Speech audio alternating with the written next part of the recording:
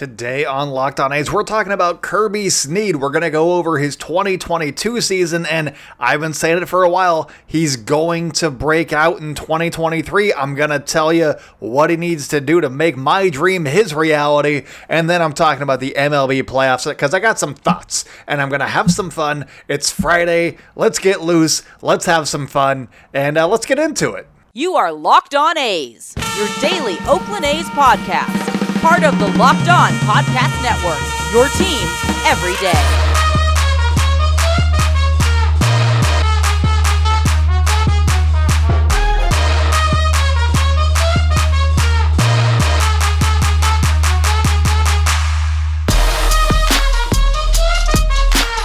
It's time for Locked On A's. Stepping to the mic, it's your host, Jason Burke.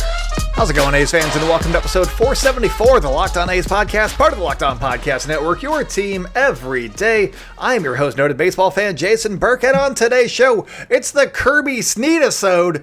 I like adding the words "isode" to just things, and so it's the Snead-isode, and that's what we're going to be doing today. And then in the third segment, I'm going to be talking about the playoffs, some quick takeaways that I've had just from games that have already happened, games that have already existed. Currently, the Yankees and Guardians are in the bottom of the ninth, tied 2-2. I'm hoping the Cleveland pulls it out because I got some hot takes on this series if they do. But I'm gonna be recording as that game's going on, so hopefully it ends by the time I'm done here. But before we get into anything, today's episode is brought to you by BetOnline. BetOnline has you covered this season with more props, odds, and lines than ever before. BetOnline is where the game starts. And before we start, thank you so much for making Locked On A's your first listen of the day. We are free and available on all platforms, including YouTube. So go subscribe to our YouTube channel. There's lots of great content up over there. And also follow us on social media at Locked On A's on Twitter and Instagram. I'm at @ByJasonB on Twitter. If you have any questions for us that you want answered on the show, go ahead and join our Twitter community for Locked On A's. Pose a question in there. There's lots of great A's fans in there. Make some friends. Talk A's baseball, just all willy-nilly. Have a great offseason in there. And also, if you haven't listened all week, there is a brand new A's site coming your way. It's called Inside the A's. It is in affiliation with Sports Illustrated, and I'm gonna be running that thing. I'm going to be writing for it. I'm going to be getting stuff published. It's going to be fun. So go ahead and go to that site. The launch is on Monday. I'll be talking about it a decent amount on Monday.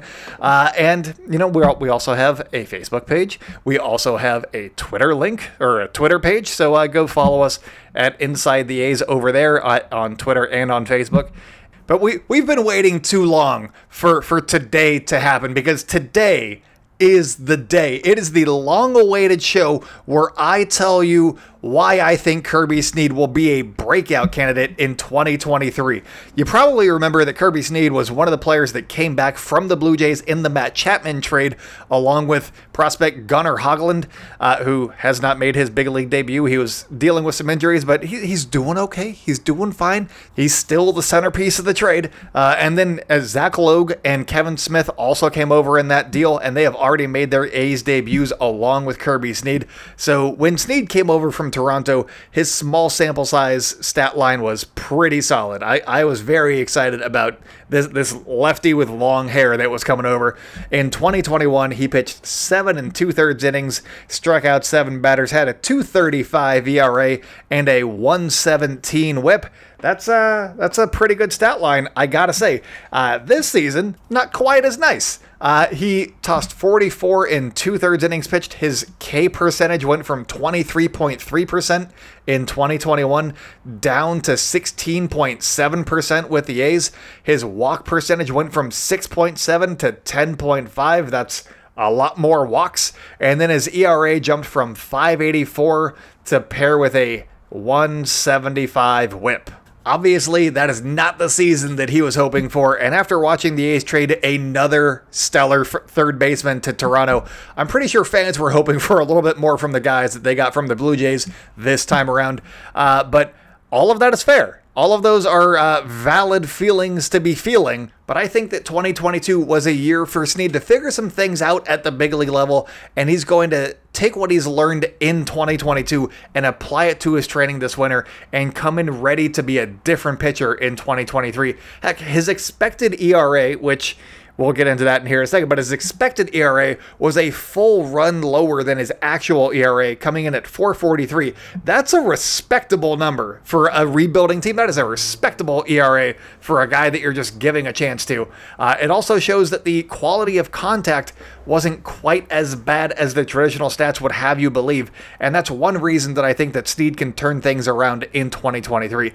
Another reason that I believe that Kirby Snead has the stuff to be successful is that he has this stuff to be successful. The movement on his pitches is ridiculous. His fastball ranks 5th in all of baseball in horizontal movement.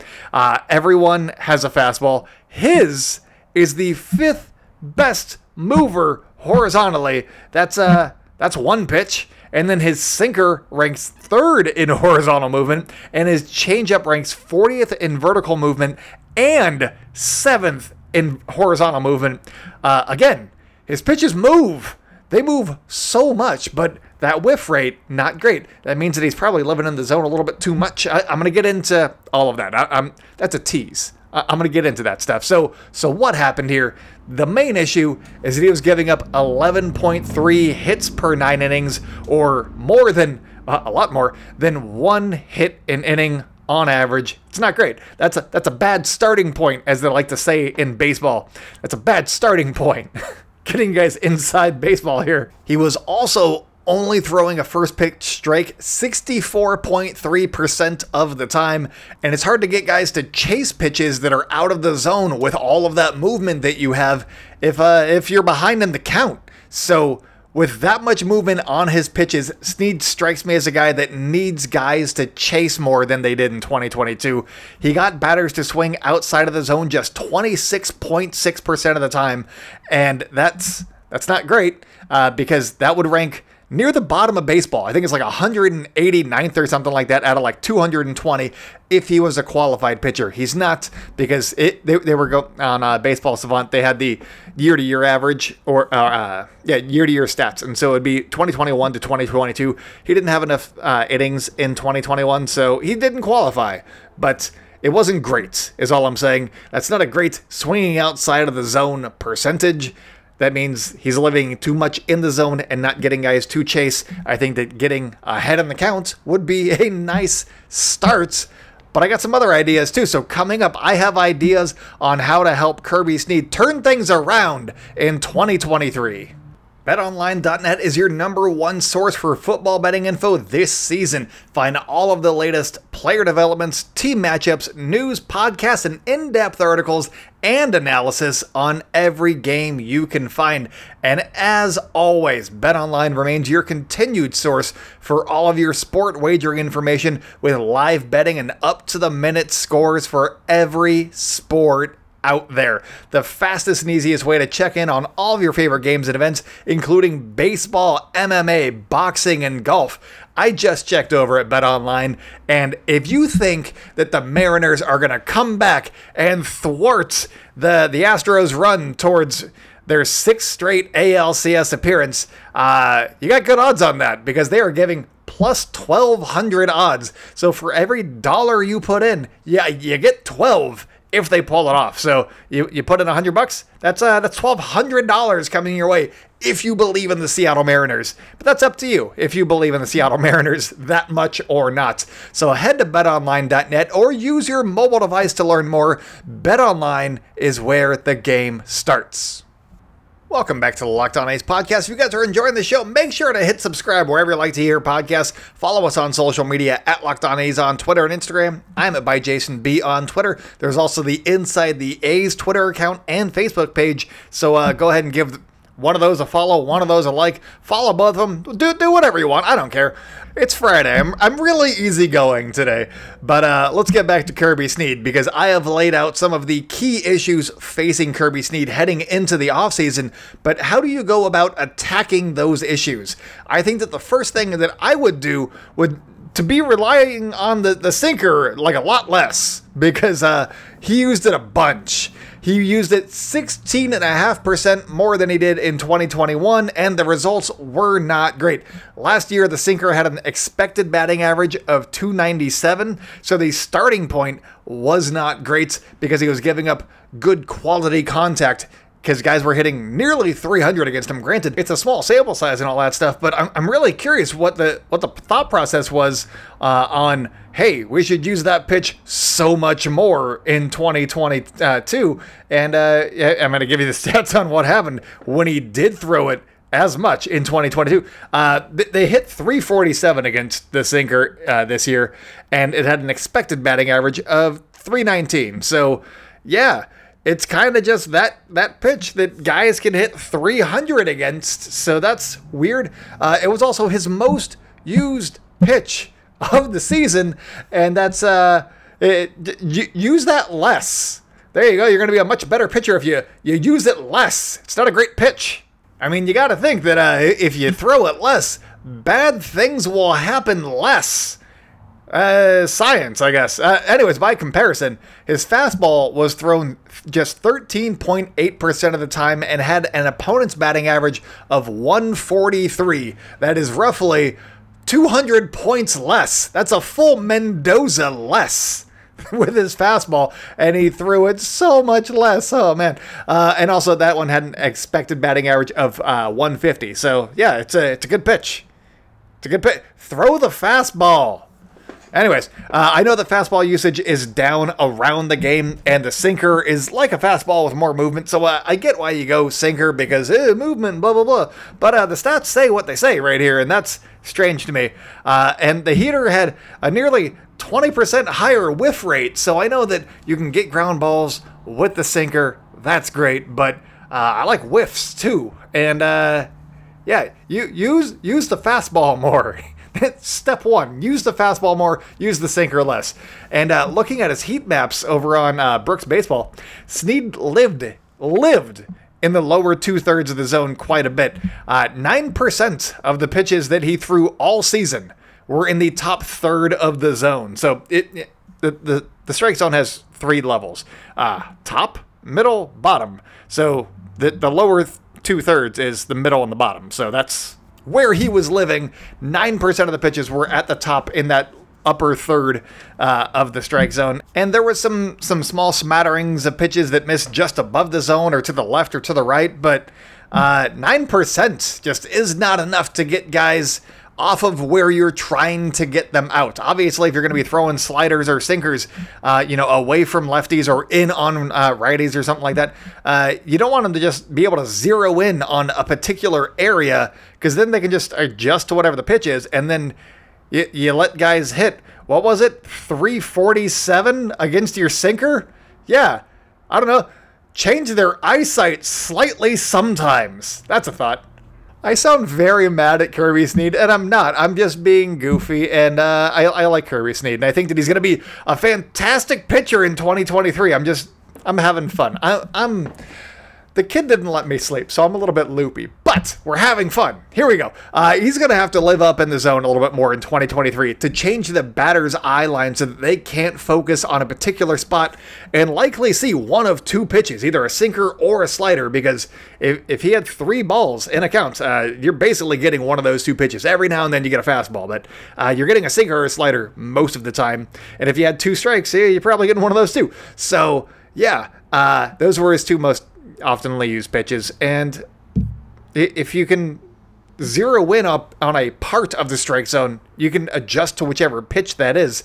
They're not terribly different, so he may have just become too predictable this season is what I'm thinking here. And that all said, there's a profile to work with here, and we're not trying to reinvent the wheel to hopefully lead to some success next season. I'm just like, just switch up your pitches a little bit, change the eyesight a little bit more.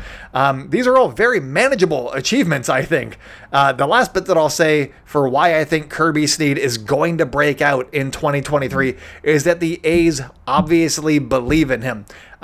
You may not have picked up on this, but he was in the big leagues most of the season. like a lot of the season, and he didn't necessarily need to be. It's not like they needed like a second lefty out of the bullpen, because there was, Sam Moll, and then there was Selman. You had Jared Koenig, you had Zach Logue. Yeah, hell, you had Adam Kolarek, who was also an option. There was also AJ Puck, who, is the main lefty, I guess. They had lefty options that were also bullpen guys throughout the course of the season. And, they didn't necessarily need to keep Kirby Snead in the big leagues if they did not believe in him. But Kirby Snead spent most of the 2022 season in Oakland, and I think that is because the A's see something in him and wanted to allow him some time this season to get some reps at the big league level and time to figure some things out. Not everybody excels at baseball right away, especially at the major league level. Relievers are notoriously late bloomers, so watch out for Kirby Snead in 2023, because he's got movement, he's got the pitches, he's got the stuff. If he can get that first pitch strike, he's gonna start mowing guys down, so watch out for Kirby Snead in 2023. Welcome back to the Locked On A's podcast. If you guys are enjoying the show and you've made it this far, please leave us a 5-star review on your platform of choice. We're on all of them, so whichever one that one is, 5 stars right there. Boom. Also, make sure to follow us on social media at Locked On A's on Twitter and Instagram. I am at @JasonB on Twitter. And also, if you could, follow Inside the A's on Twitter and on Facebook. It's going to be a great, great time. I'm going to have lots of fun just writing again. It's going to be a good time. And, maybe we'll have some other people writing as well. Anyways, let's get into some thoughts that I've had on the MLB playoffs so far. And this is after Thursday's game, so spoilers for games that happened before Thursday. And also on Thursday. But I am so mad at the Mariners right now. First off, they made the playoffs look super easy in the wild card round against the Blue Jays. And as an A's fan that has spent many seasons rooting for his team in the postseason, it should not be that easy. They were down by so many runs, and then they're like, oh, hey, how about we go score like 8 runs immediately? And then they win. Not cool, guys. Plus, they made it so that Matt Chapman has still never won a playoff game. The year that the A's advanced and, won some games in the playoffs, he was hurt. Before that, it had been, he didn't make it last year, and also he'd only been playing in wild card games, so Matt Chapman still has not won a playoff game, and I'm wondering if he's cursed now. But also, the Mariners really did a number on the Blue Jays there, so That's great, I guess. And I was like, hey, cool. Well, let's see how they do against Houston. And they were winning so much in game 1 and also in game 2. But instead of winning either of those games, they decided to pitch to Yordan Alvarez. I get that, maybe he could sneak up on some guys, but Yordan Alvarez, they faced this guy 19 times this year. You know who Yordan Alvarez is. You do not pitch to him with the game on the line. That's a really dumb decision to make, Scott Servais, the Mariners manager. So, yeah, I'm a little furious with the stupid Mariners right now. They made the playoffs look easy, and now they're going to be just letting Houston just waltz right back into the ALCS, and I'm tired of seeing them in the ALCS. It has been, assuming that they win one more game this postseason, it'll be their 6th straight season in the ALCS, and I'm tired of Astros fans just having success. Granted, they only got 1 World Series, and it's tainted, but I don't care. I'm tired of the Astros. I want them to go away. That's why I wanted the Blue Jays to win in the first place. This does not spark joy, Marie Kondo. So, I'm mad at the Mariners so much because I thought that the Blue Jays had a decent shot of actually being able to hang with Houston and, beat them sometimes. Hold a lead, perhaps. That'd be great. On the bright side, though, the Yankees and Guardians got rained out on Thursday, and I think that the rain in New York may end up being the MVP of this series. Yes, I know that my playoff predictions have been horrid so far. I'm pretty sure that I've gotten all of them wrong, mostly because I was trying to put, pieces together that I was like, hey, I'd like to see that. Let's make that happen. What's the argument for that? And that's not how the playoffs work, apparently, so that's fun. But there was supposed to be an off day on Friday, today, for the teams before they headed over to Cleveland for Game 3, but now they will be potentially playing, or now they have, that the game is over. Cleveland has won! They have vanquished the Yankees! And what a extra inning frame that was. Spoiler alert, Jose Ramirez hit one like just behind third that nobody caught, and he ended up on third base because the Yankees threw the ball around the infield. So that was great. And then there was another bloop that landed just beyond first, and that's how they took the lead. And then Josh Naylor added an insurance run on a double. But yeah, that's why the A's are going after contact guys. It's because stuff like that happens. A bloop and a bloop led to a run. No more bloop and a blast or a walk and a blast. No, bloop and a bloop. That's how you win baseball games in the playoffs. And I'm intrigued to see if it works like that for the A's as well. Cleveland... Okay, let's get back on track. I didn't really think much of Cleveland coming into the playoffs, but holy crap, they've been really good. They shut down the Tampa Bay Rays, and so I am holding them with much esteem now, and I'm really hoping that with them playing 3 straight games against the Yankees because they got rained out on Thursday, that they can actually pull the series out, because the Yankees were already rested. That doesn't matter. But Cleveland, I mean, they're not getting like an extra day of rest for their starters because they're still on the same days, so it doesn't really matter. You just are using your Game 2 guy a day later, and then Game 3 and 4 were already going to be those guys anyway. But I think that the arms that Cleveland has in the bullpen are a fearsome bunch, and they can handle the 3-game stretch, and they might be able to close it out by Game 4 in Cleveland. We'll see. But either way, I think that if it's an all-hands-on-deck scenario, if they split in Cleveland and have to go back to New York, and if we're in an all-hands-on-deck scenario, I think that the hands that Cleveland has are better than the hands that the New York Yankees have. We saw the Yankees' hands throwing the ball around the infield on a bloop. It should have been like a lazy double, but it ended up being a triple, and then they also did the same thing. It doesn't matter. The hands that Cleveland has are better, and therefore they should be winning the series if it goes to 5 because they have better pitching. I know that Garrett Cole is going to start one of those games, and hey, if they win that game, great. It doesn't matter. Cleveland can still lose their Garrett Cole start and be okay. That's my takeaway from all of this. Go rain in New York. I love the rain in New York. It's a great time. But I was overlooking them when the playoffs began, but they're going really well. I think the Guardians might actually have a shot here. I'm scared of them facing Houston because they don't hit home runs or anything, but hey, maybe they can make enough contact, and I am intrigued in that series now. I don't know. I thought that they would get rolled over in a couple of these series, and they haven't. So I'm very intrigued as to what's going to happen here. Go Guardians. Maybe. Is this the first year of the Guardians name? I think it is. And wouldn't it be something if they finally changed their name from Indians to Guardians and then they won the World Series immediately? Wow. They should have done that like, I don't know, in 1948. And then they would have just been winning World Series the entire time. But nope. Anyways, last note that I got on the playoffs.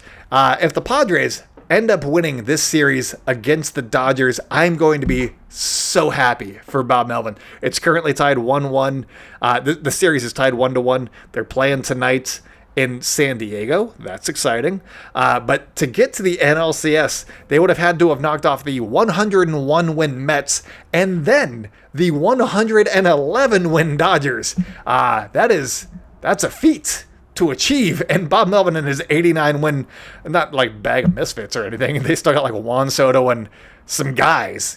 Yu Darvish, Blake Snell, Joe Musgrove. They got some guys. But they're doing it without Fernando Tatis Jr. too, so they got so much gusto and heart. There you go. Actually, I got one more point here, and you may have seen Trent Grisham, if you've watched any Padres games this playoffs, you may have seen him just going off for this postseason for San Diego. He's 5 for 14 with 2 home runs, 4 RBI, and 3 walks. He has an on-base percentage of .526. If you've watched the Padres, you've seen him doing something on the bases, either on them or trotting around them. So not only are those great numbers after he hit just 184 on the season with a 284 on base while playing Gold Glove defense in center field. But you may also remember that he was originally drafted by the Brewers. And in the 2019 NL wildcard game, the bases were loaded. Josh Hader was on the bump for Milwaukee in the bottom of the 8th. And Trent Grisham was just a rookie.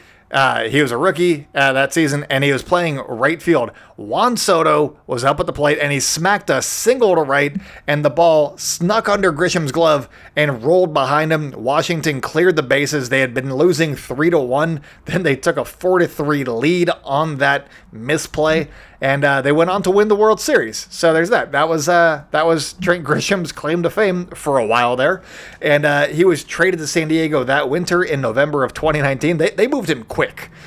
So for him to be having the postseason that he's having just makes me happy, because that memory must suck. And now he is making a bunch of new memories with a new fan base, and just doing his thing in the playoffs. And he's not letting that one play from his rookie season define him or derail him. He's out there. I mean, he didn't even have a great regular season. It's not like he's continuing. He turned it on for the playoffs, and all of that just makes me very happy. And funny enough, both Juan Soto, the batter in that play, and Hader, the pitcher, are now Grisham's teammates in San Diego, and that's baseball. It's wild sometimes, but it brings I'm legitimately smiling ear to ear because Trent Grisham, good guy. I like him. He's also only 25 years old, so I'm intrigued to see what he does the rest of his career, because the regular season was not kind to him, but he's got a great glove, kind of like Christian Pache. There's 2 playoff teams that I can name off the top of my head. Cleveland and San Diego have guys that can't hit a lick playing center field, but they're just fantastic defenders. So I think that Christian Pache, if he can hit 210, I think that he's got a place in Oakland, because there is a blueprint now for 2 playoff contenders. Granted, there's some other players on these teams, but just keep that in mind. Anyways, the World Series champion Washington Nationals that year of 2019, they won against the Houston Astros, so maybe Trent Grisham's error and the strife that he had to face for a couple of years there needed to happen for us to avoid an even worse timeline. At least that's what I'm choosing to believe. But anyways, that's all that I got for you guys today. Thank you so much for making Locked On A's your first listen of the day. Now, go make your second listen. John Lund Unleashed Bay Area Sports Talk, because longtime Bay Area sports personality John Lund of Papa and Lund on KNBR 680, he takes on all Bay Area sports, so you never have to miss a thing. From the biggest local stories to post-game breakdowns, in-depth analysis, and big-name guests, it's the Bay Area Sports Podcast you can't miss. This is the Bay Area Sports Podcast you cannot miss. Locked On A's.